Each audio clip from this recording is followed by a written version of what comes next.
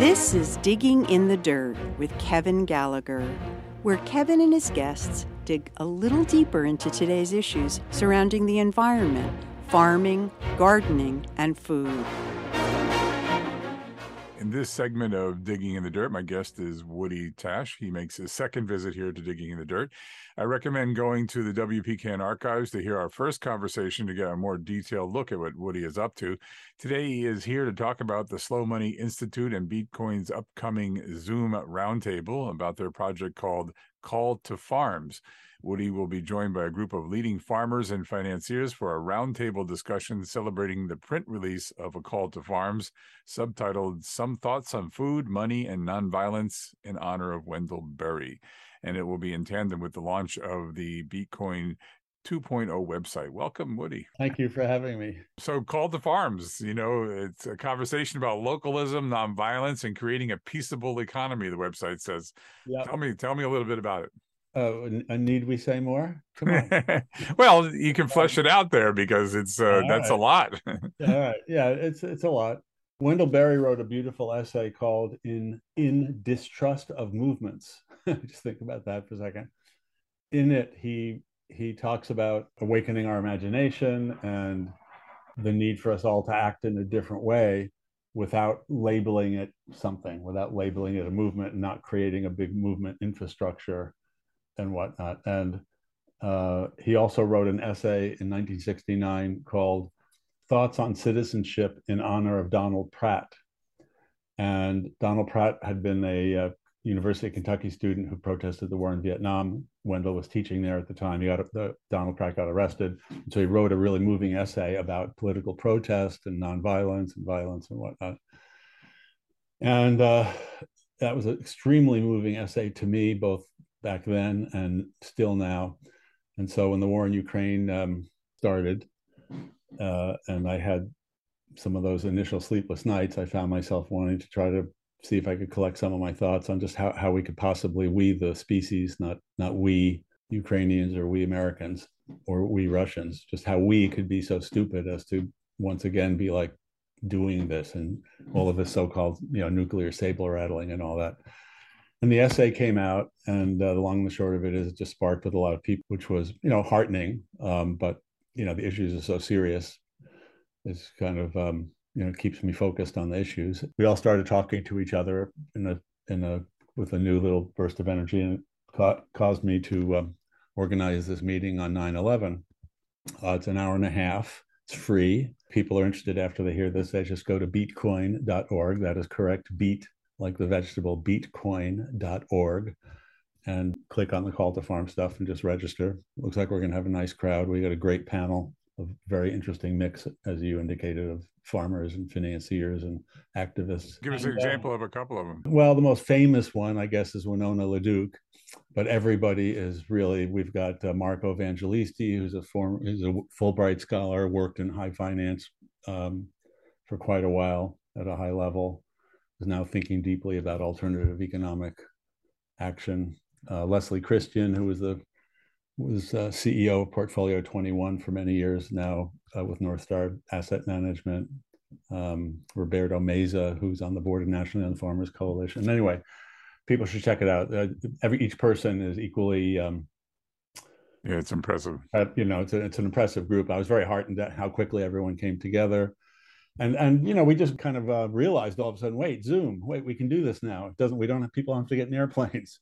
We're all very tired of Zoom. On the other hand, for certain things, it's very useful. And hopefully this is one of those things, because we're going to have people from all over the world on this call. And it's nice to be able to convene people without people having to burn carbon or have any upfront cost. Absolutely. So how does it come to a call to farms, and it's a conversation about localism, nonviolence? I mean, why choose this path above all others in achieving some change? Well, this is the ongoing question for those of us engaged in this work. Obviously, like a knee-jerk reaction, when you hear about local food, you could immediately say, oh, that's just an elitist thing for, a few people who want to know their farmer and go to a farm-to-table restaurant or join a CSA. And there's some truth to that, but it is definitely not the whole story. And what I've been seeing for the last dozen years is this kind of deeper impulse to connect with local farms and begin to build local food systems as a very deep structural change to the economy, like kind of like a no bullshit alternative to Copenhagen and Glasgow and whatever. Not, I shouldn't say an alternative to those things, but a complement, right? We need all those things. We need to try to green our industrial systems to the extent possible and have, global accountability for carbon and all that stuff. But, a lot of us feel that's not enough, and we're not sure we want to hinge our entire future on the success of that kind of thing, because the entities that are engaged in the network are large, complicated, completely conflicted with different incentives and various elements of corruption, both overt and implicit and indirect and whatnot. So I hope that just gives you a flavor. I mean, I view the local work we're doing as deeply significant, potentially deeply significant. The only question is, how do we engage enough people in it? And so that's what we're just kind of probing around. Part of it is the conversation. Part of it is creating little opportunities that might turn into big opportunities. And that leads to the idea of Beatcoin, which is seeking to get a large number of international small donors to create a flow of capital that can get to the local groups that are doing 0% lending to farmers. And those local groups are nonprofit. The money, once it's invested, the money is invested. Most of the groups are operating on one person, one vote, like a co-op. People are donating anywhere from $250 to $50,000. A few $1 million has been invested this way so far in 5 different places, and there are some new groups in formation: Tel Aviv, Montana, etc. Tel Aviv is not in Montana. I said that fast. I'm relying on the intelligence of your listeners. Absolutely. So you're listening to Woody Tasch. He's got he wrote an essay called "Call to Farms," and it's now turned into this whole thing.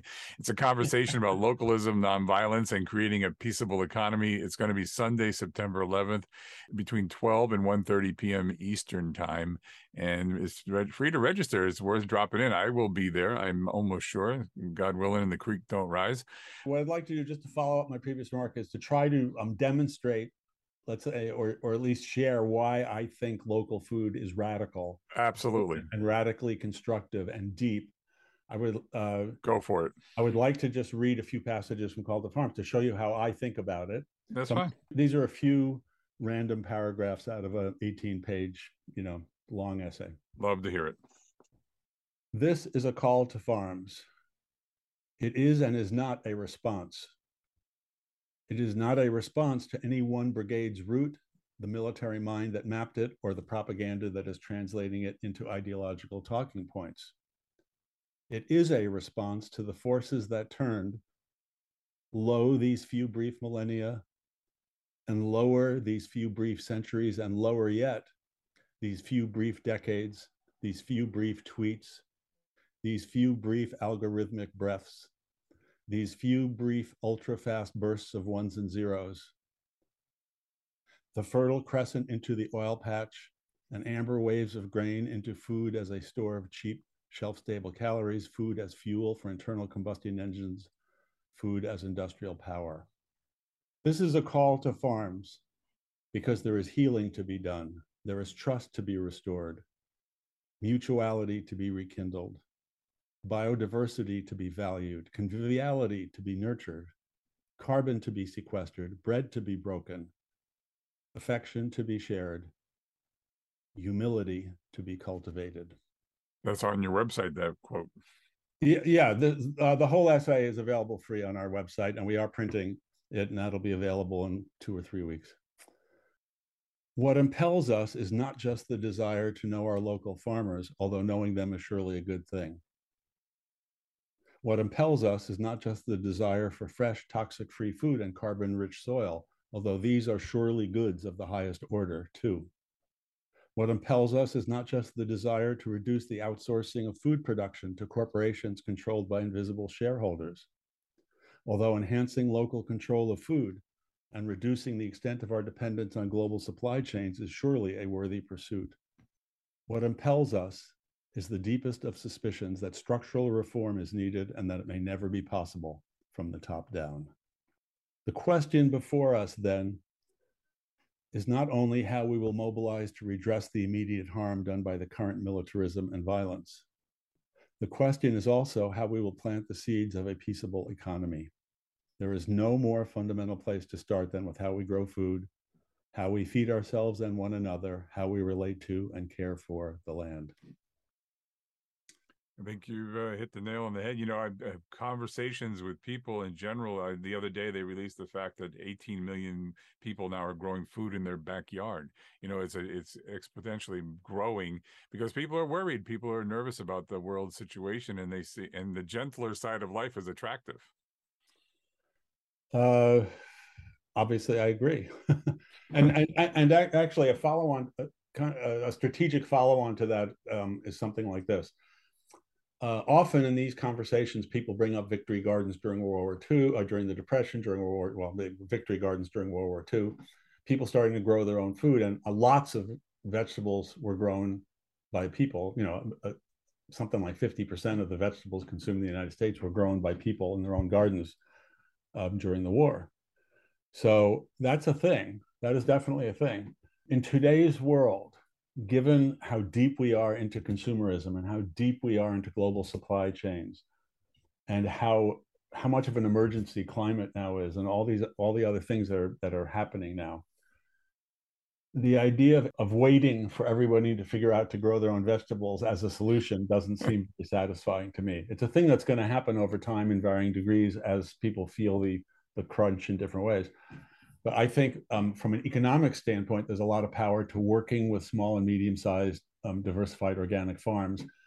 These are really masterful entrepreneurs. They're providing so much value on so many different levels. You know, they're working on farms that might be from a few acres to a few hundred acres.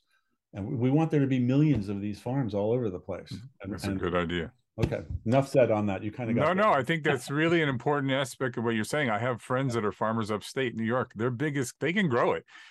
Distribution's their problem. They can't get it out to the marketplace, you know, and it's controlled by corporate stores and corporate everything.